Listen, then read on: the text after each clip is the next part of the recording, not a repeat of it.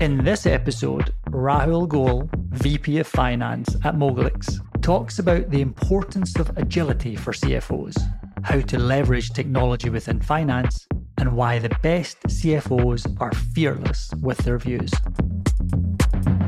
Hi, I'm Ross, and this is the CFO Playbook. Each week, you'll get insights from world-class financial leaders to help you grow your company, yourself, and face the challenges required of today's CFO. Rahul, thank you for joining us on the show today. It's a pleasure meeting you, Ross. So Rahul, you are obviously VP of Finance at one of the most impressive scale-ups in Asia and in India in particular. And so obviously you're in this leadership position now, but you've had a long career that's covered multinationals and various startups as well along the way. And before we jump into your experience and your thoughts as a CFO, can you give us a brief understanding of your journey and how you ended up being VP of Finance at Moglix? I'm a chartered accountant by profession. Done my graduation from Shri Ram College, which is one of the prestigious college of India. After that, I joined a Bharti Group company, which is right now called Mahindra Comviva, which was a startup at that point of time. Worked for almost 6 years, become a controller. Started my journey as a trainee, and becoming a controller in 6 years' time was a dream come true. Then I joined Motorola and Nokia as part of my journey. There I spent another 6 years. As part of my journey there, I learned how an MNC or a large-scale organization behaves, so that I can apply the same thing when I joined again my startup, which is my love of my life practically. So I joined a company called Shopclues, which became a unicorn, but did not had a fair tale exit. But it was we were able to sell that company to a company called Q10 in Singapore, and I joined Moglix, working as a VP Finance for the last couple of years. So then if we focus on Moglix, you joined, as you said, the last couple of years. And of course, you've been leading them through an incredible period of growth. And you've just closed this year an amazing funding round, which had, in fact, actually Moglix in itself, in its history, had some really top tier, world-class investors. So what has that experience at Moglix been like for those past couple of years, especially given everything that's happened in the world and, of course, all this growth that's happened for Moglix as a company? I will say the journey has been enriching and learning every day. That's how I think about the journey at Moglix. So last couple of years, the world has seen COVID, first wave and then second wave hitting us. But the way, at least I think about Moglix, is because you are trying to build company with strong fundamentals. We are able to weather the storm, and we are able to grow year on year, which has been a tremendous achievement for ourselves. When I say growth in year on year, we are talking about 3x, 4x kind of growth. We are not talking about 10%, 5% kind of growth. We are talking about, so it's a 3x growth over last year. 3x to 4x growth which we are able to achieve over last year. That's how that journey has been. So every day you get up and learn new things, but at the same time, how you can contribute toward the organization goal. You have to think from that perspective. As a leader within Moglix, trying to navigate, of course, the pandemic and all of the uncertainty, how did you approach that, and how did you ensure that the team were engaged and motivated and had a sense of purpose during a very challenging time? At Moglix, what we feel is every day, practically, we were able to, I will say, help people navigate during these difficult times. Like we were able to, say, for example, in the first wave of pandemic, we were able to supply PPE items across the world in different countries and try to help people. And even in the second wave, we were able to try to do an oxygen concentrator in India and make a revenue share, corporate sharing model we came out with, and help the people to make sure that people are able to optimally utilize the resources what we have, which were scarce in nature. So we tell our people that we are trying to help the society at large during these difficult times as well. So how you can be also a part of that and contribute towards the organization and the society as a whole. That's how we are able to motivate people around this. And how did your team respond to those initiatives? Because they're They're amazing, really, really powerful, especially both PPE, but also the one around oxygen. That was, and I know, from having read about it, such an acute problem in India during that second wave.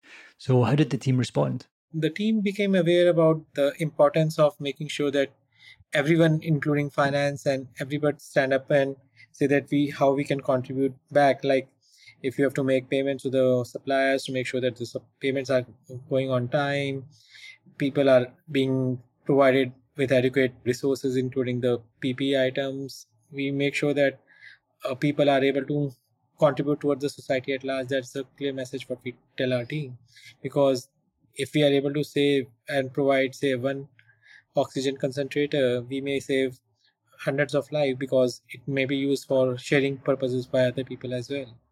That's the way thought process we incorporate in our team, and that's how we were able to navigate these difficult times.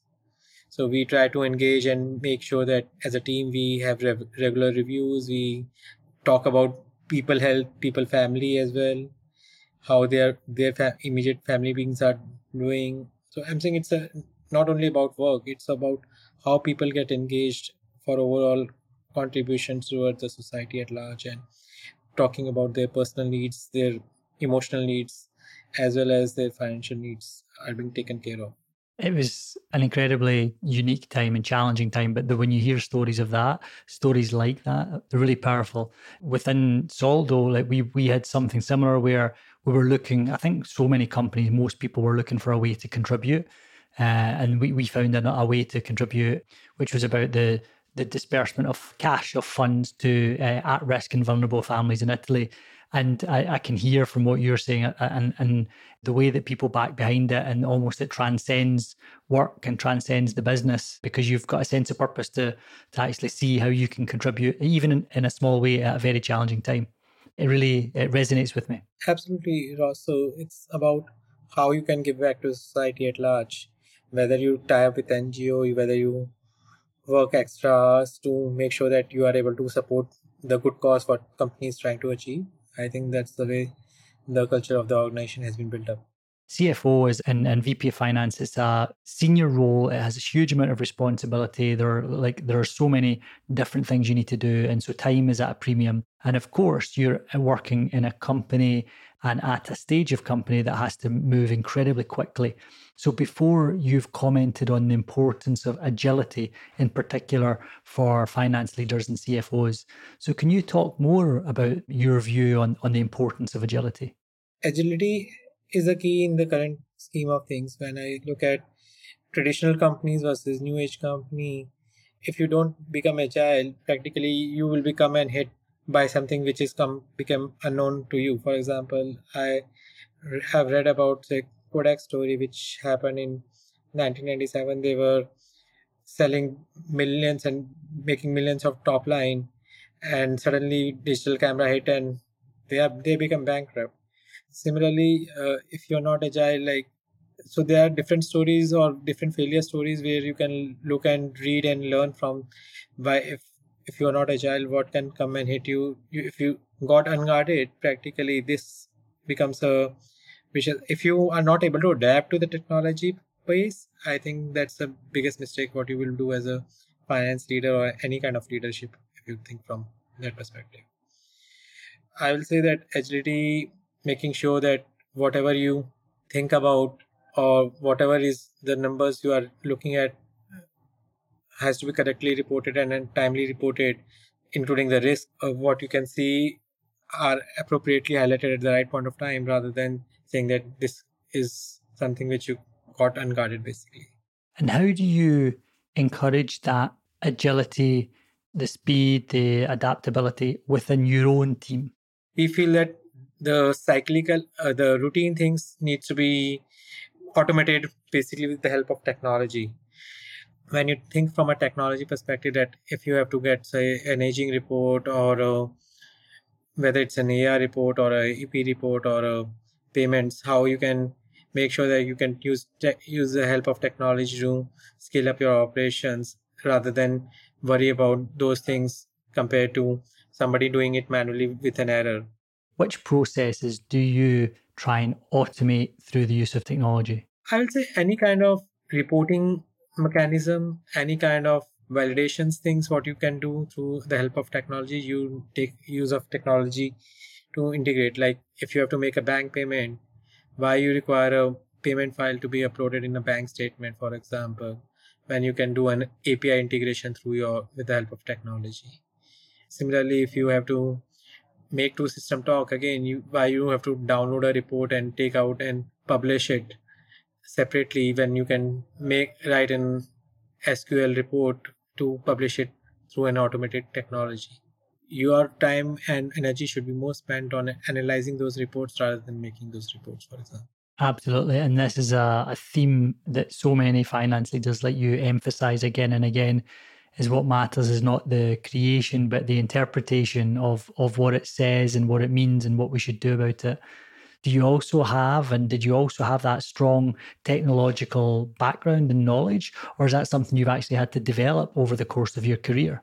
Ross, I've been fortunate that I've been working for technology company for last 20 years. So when I say whether it was part of my telecom career or part of the e-commerce career, what I have built over last 2 decades, majority of my time has been spent with technology teams. So the way I always think about technology is the technology is there, always there to help you rather than take away jobs. My philosophy always is how you can up level your skill set through use of technology. Again, when I say technology, technology is trying to build the logic in a computerized way. So if you are saying that if you are doing, even you are working on an Excel, for example, as a professional, still you are using technology to build that logic of in Excel or writing some formulas in Excel. So whether you write yourself those formulas and do it once and let the technology do it for you again and again, that's the way I think about technology, I will say. Again, is that something when you're thinking about your team and even not just the team you have, but the new people that you're hiring and bringing into the team, because I'm sure it's growing, do you look for that type of attitude or those types of skills in people that you hire? Definitely the way I always think about people when I look to hire is always look at their attitude towards how they think about problem solving things. If you can't put 100 people to for solving a problem which can be solved through a technology problem, so unless you think from that perspective, from your attitude and your thinking ability towards solving that problem is by putting more resources, then you are a no for me, for example. I will not hire that person.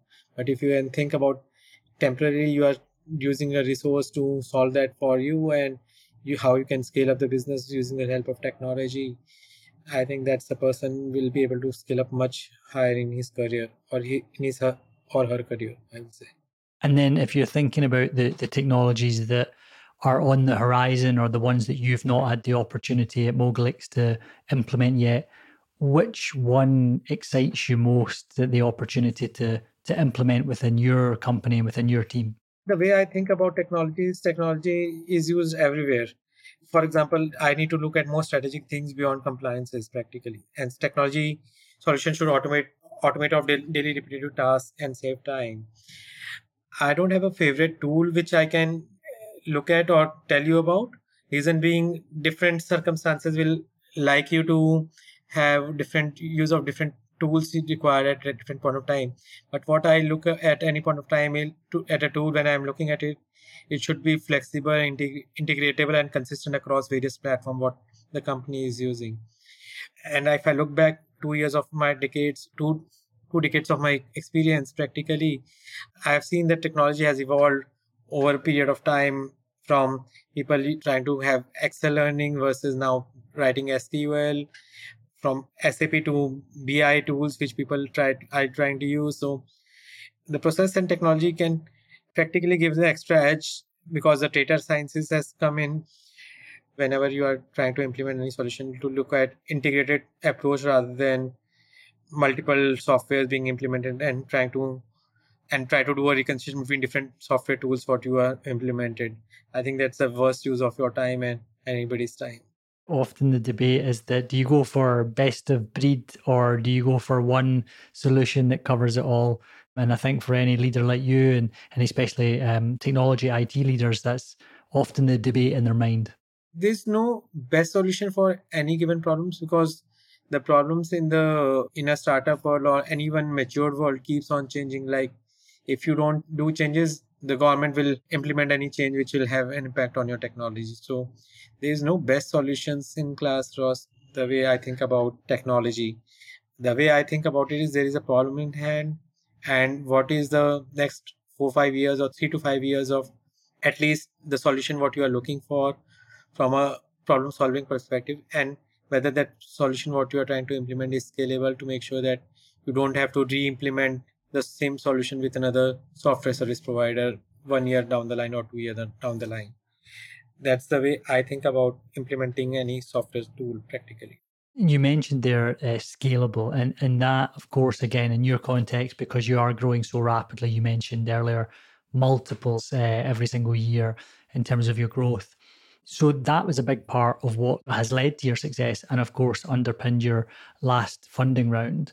So, given that I know you've done a lot with fundraising in the past and working with investors, did you see anything change in the type of investor demands or the way that you interacted with investors in the middle or towards the end of the pandemic versus what it was like before the pandemic? My 2 cents on this is, people are looking at scalable businesses, which they were earlier looking as well. The second thing is, people are more focused on unit economics, which means that, are you burning money, at what scale you are burning money, and what is the long term value for customers what you are trying to create. So the other thing which I can think about from my experiences, instead of only looking at business financial KPIs, I think as a finance leaders, people should start looking at business KPIs as well. Otherwise, the problem what investors look for will not be able to solve for those problems. Or the unit economics or the business KPIs like cohorts, customer cohorts, supplier cohorts, why a customer should, what are your modes, you will not be able to answer those kind of questions. Which other business KPIs do you think that really matter and that finance leaders should be tracking beyond the core financial metrics that they would have done traditionally? See, the way I think about it is, each business will have different KPIs. For example, if you look at the online business will have negative working capital cycle, for example, versus a B2B business, which will have a positive working cycle, and how you are able to mitigate or reduce that working capital cycle as well. Similarly, in online business, the traffic, how you will bring visitors, for example, will be different, and what kind of quality of visitors are coming will be very different from how you sell to a B2B customer. So I'm just trying to give you a correlation in relation to Moglix. So I will say the different businesses have to come up with their different KPIs. It's not only about financial KPIs. I will say it's how you deeply understand business as a finance leader becomes more and more important.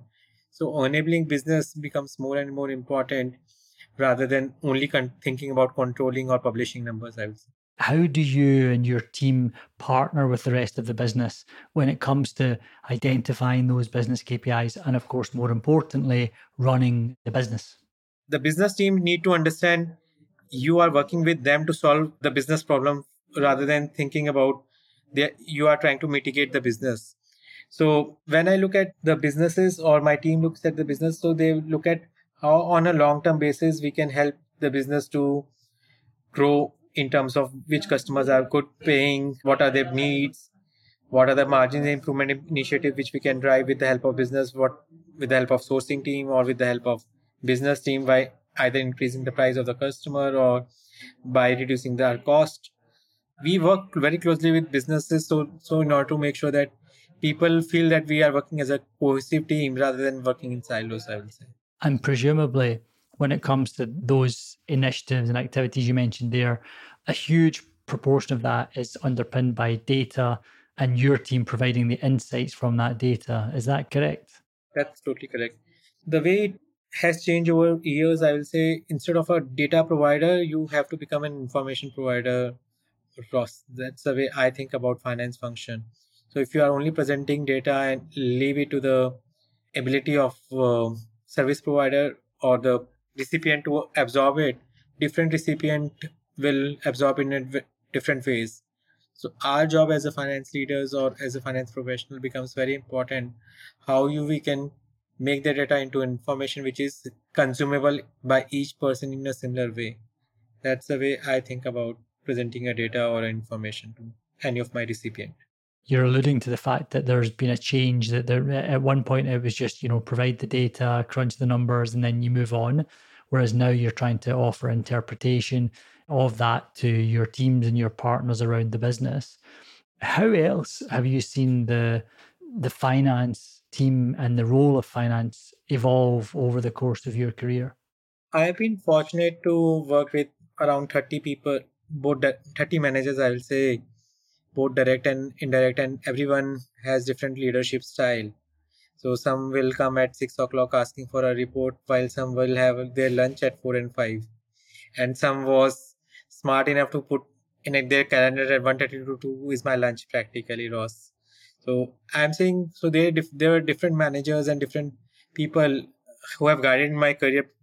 If I look back at my career, only one thing which I found consistent is there was always organization first, then how they make an organization goals, and how they make their blueprint and measure those KPIs and report where they are failing and try to improve those. So those, if I look at all my leaders or whom I learned from, these are the four things I think.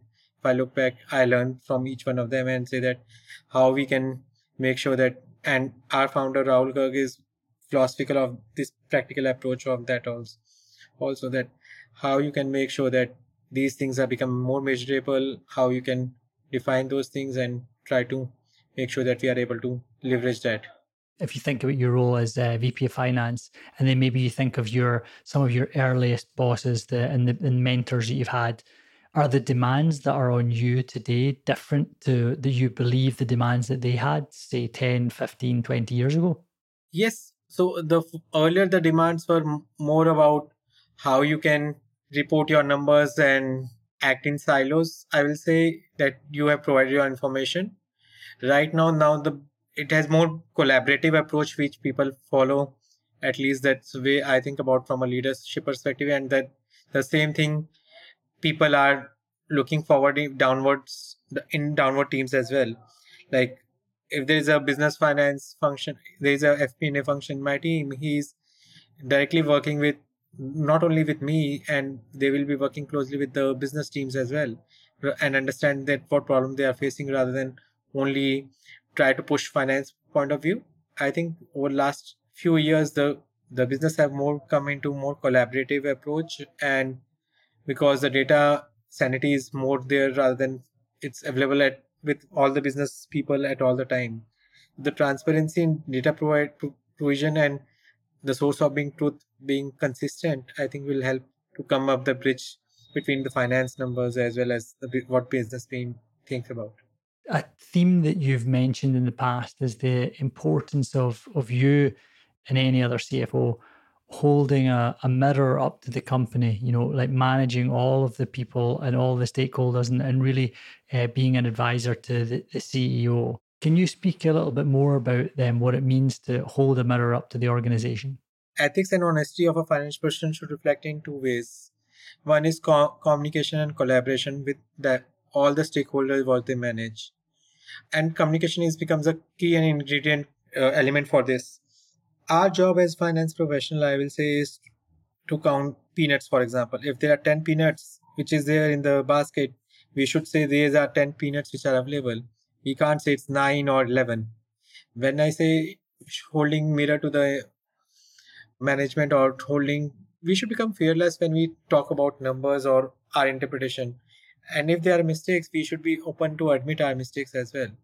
But at the same time, I will say our job is to make sure that we highlight what is going right in the company and what is not going right as per finance team. And business team can come up with their versions as well, saying that these are the reasons for which these things were not right, and how we can work together with business team to make sure that next time those things which were not coming right gets not repeated next month, and how we can improvise in the next cycle and make sure that we are come with flying colors as an organization, I would say. on that point of being fearless, I like that expression, becoming fearless, when you're talking about what's happening in the business, and certainly the numbers aspect. Have you always had that attitude, that comfort with being fearless, or is that something that you had to develop? I will say if you are joining a finance field, you need to become fearless. Reason being, there will be times like business team will say that money will come in and give me the credit limit, for example, for doing the sales. So if you are not fearless, you will give the credit limit to a person which may be going bankrupt, for example. So the business team will have their own demands and everybody has their own motto. But being fearless does not mean that you question everybody, and you, when you say fearless, you believe what you are saying is correct, then you don't have to be afraid of something, telling the truth to anybody, saying that this is why I'm not, because at the end of the day you are working for the organization, and protecting money from any kind of financial risk becomes your obligation towards your job. Fearless does not mean you go and fight with everybody. Fearless means what you feel based on your interpretation of financials of the people and what you are saying, being truthful to your job and reporting correct numbers. You mentioned it towards the end there, in the way that you describe fearlessness, it's being comfortable regardless of the circumstance, communicating your interpretation of the truth. Absolutely. That's the way I think about it, Ross. Whether it's a CEO of the organization or a business leader or to an investor or a shareholder, what is the correct number? Like if you have to report quarterly number to the street or to your investor and they are not good, you should come up and say that these numbers are not good, rather than saying that, trying to hide a fact that these numbers are not good because of ABC reason, because in that way you are creating more problem for the organization, I will say. And you mentioned there some of the key stakeholders for you being investors, whether those are private or public investors, or to the CEO. In those scenarios, it's of course when you've got a particular, you've got to deliver a difficult message. It's often about setting the right expectations. And of course, there's a balance there between offering optimism and being positive, but at the same time, to your point, being fearless about the facts on the ground. How do you approach that tricky, delicate topic of managing expectations, particularly when it comes to investors? If you are able to build your outlook or forecasting system in a better way, that gives the comfort to the investors, I will say.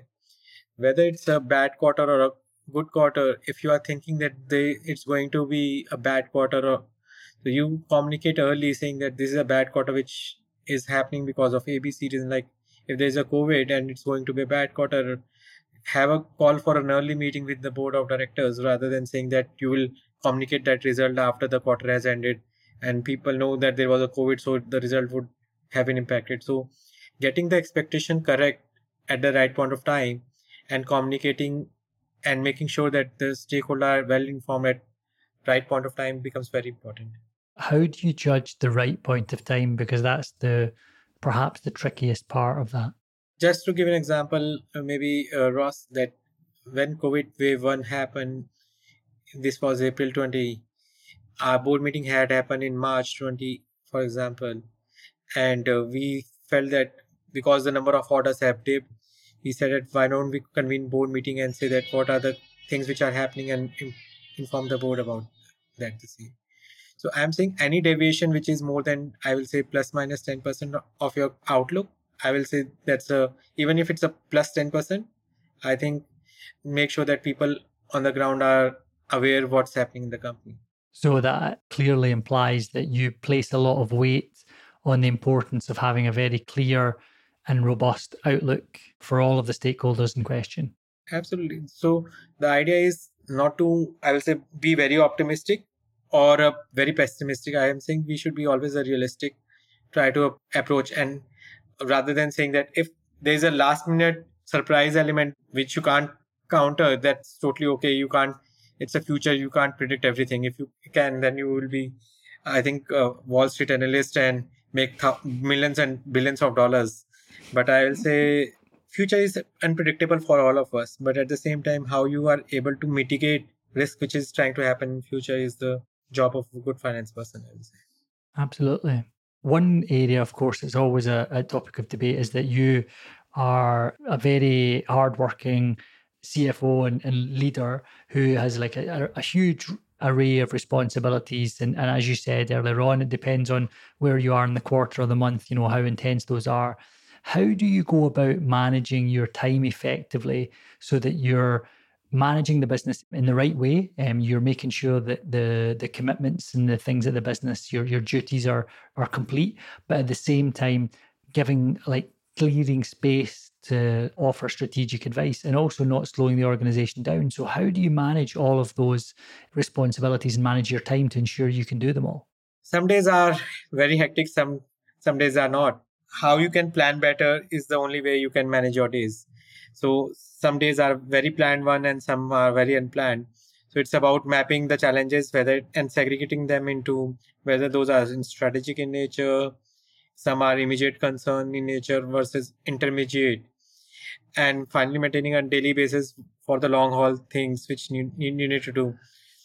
So if I look at my week or months, so first few days are goes into what is how the last month has been and how did we fare versus last month budget or outlook, what we have planned for and what mistakes we have done, and how we make sure that those mistakes are not repeated when we are preparing the next outlook or the next concerns from that matter.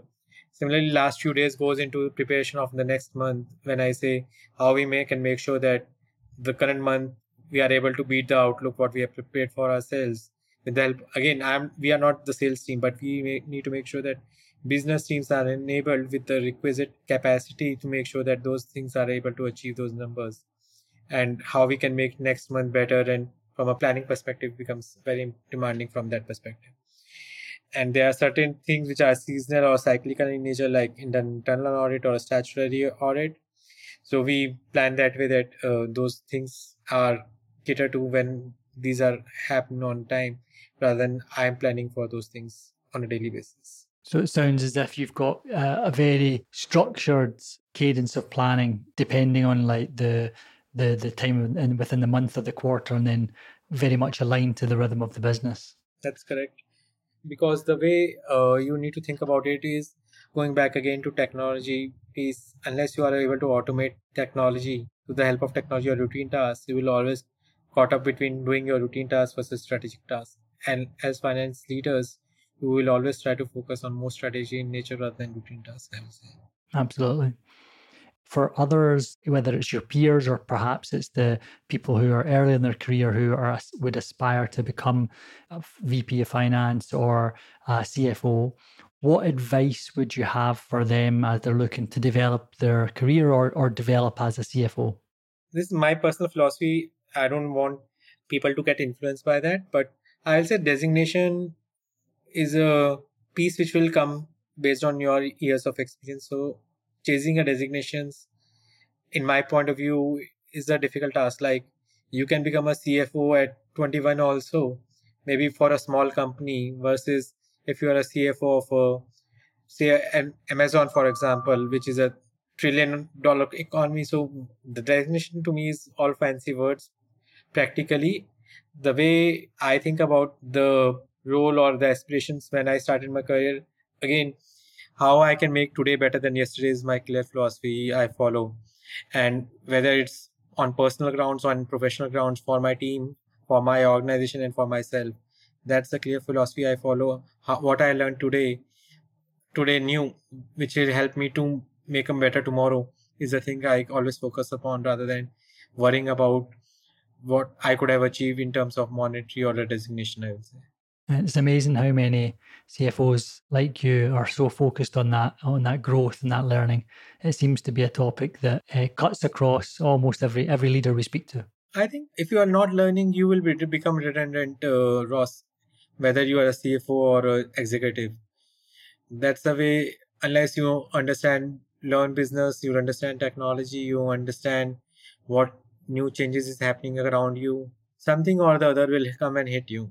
I will say learning is the only thing which is constant in your life. You should continue to focus upon rather than focusing upon anything else. I think that's very good advice. Rahul, thank you so much for joining us on the show. You've offered some amazing insights. For any of our listeners that would like to go and connect with you afterwards, where's the best place for them to do that? I think LinkedIn is the best place because I'm not so active on Facebook and Instagram. So I'm practically maybe more available on LinkedIn. Rahul, thank you very much for joining us. Thank you, Ross. It was always a pleasure to speak to you, and thank you so much for your time. One last thing. If you have a question you'd love to ask a guest, visit cfoplaybook.fm and submit your question there. This show is brought to you by Soldo, the brighter way to manage business spending and expenses. With Soldo, you can control every expense, track spend in real time, automate financial reporting, and then use those insights to fuel growth. Learn more at soldo.com.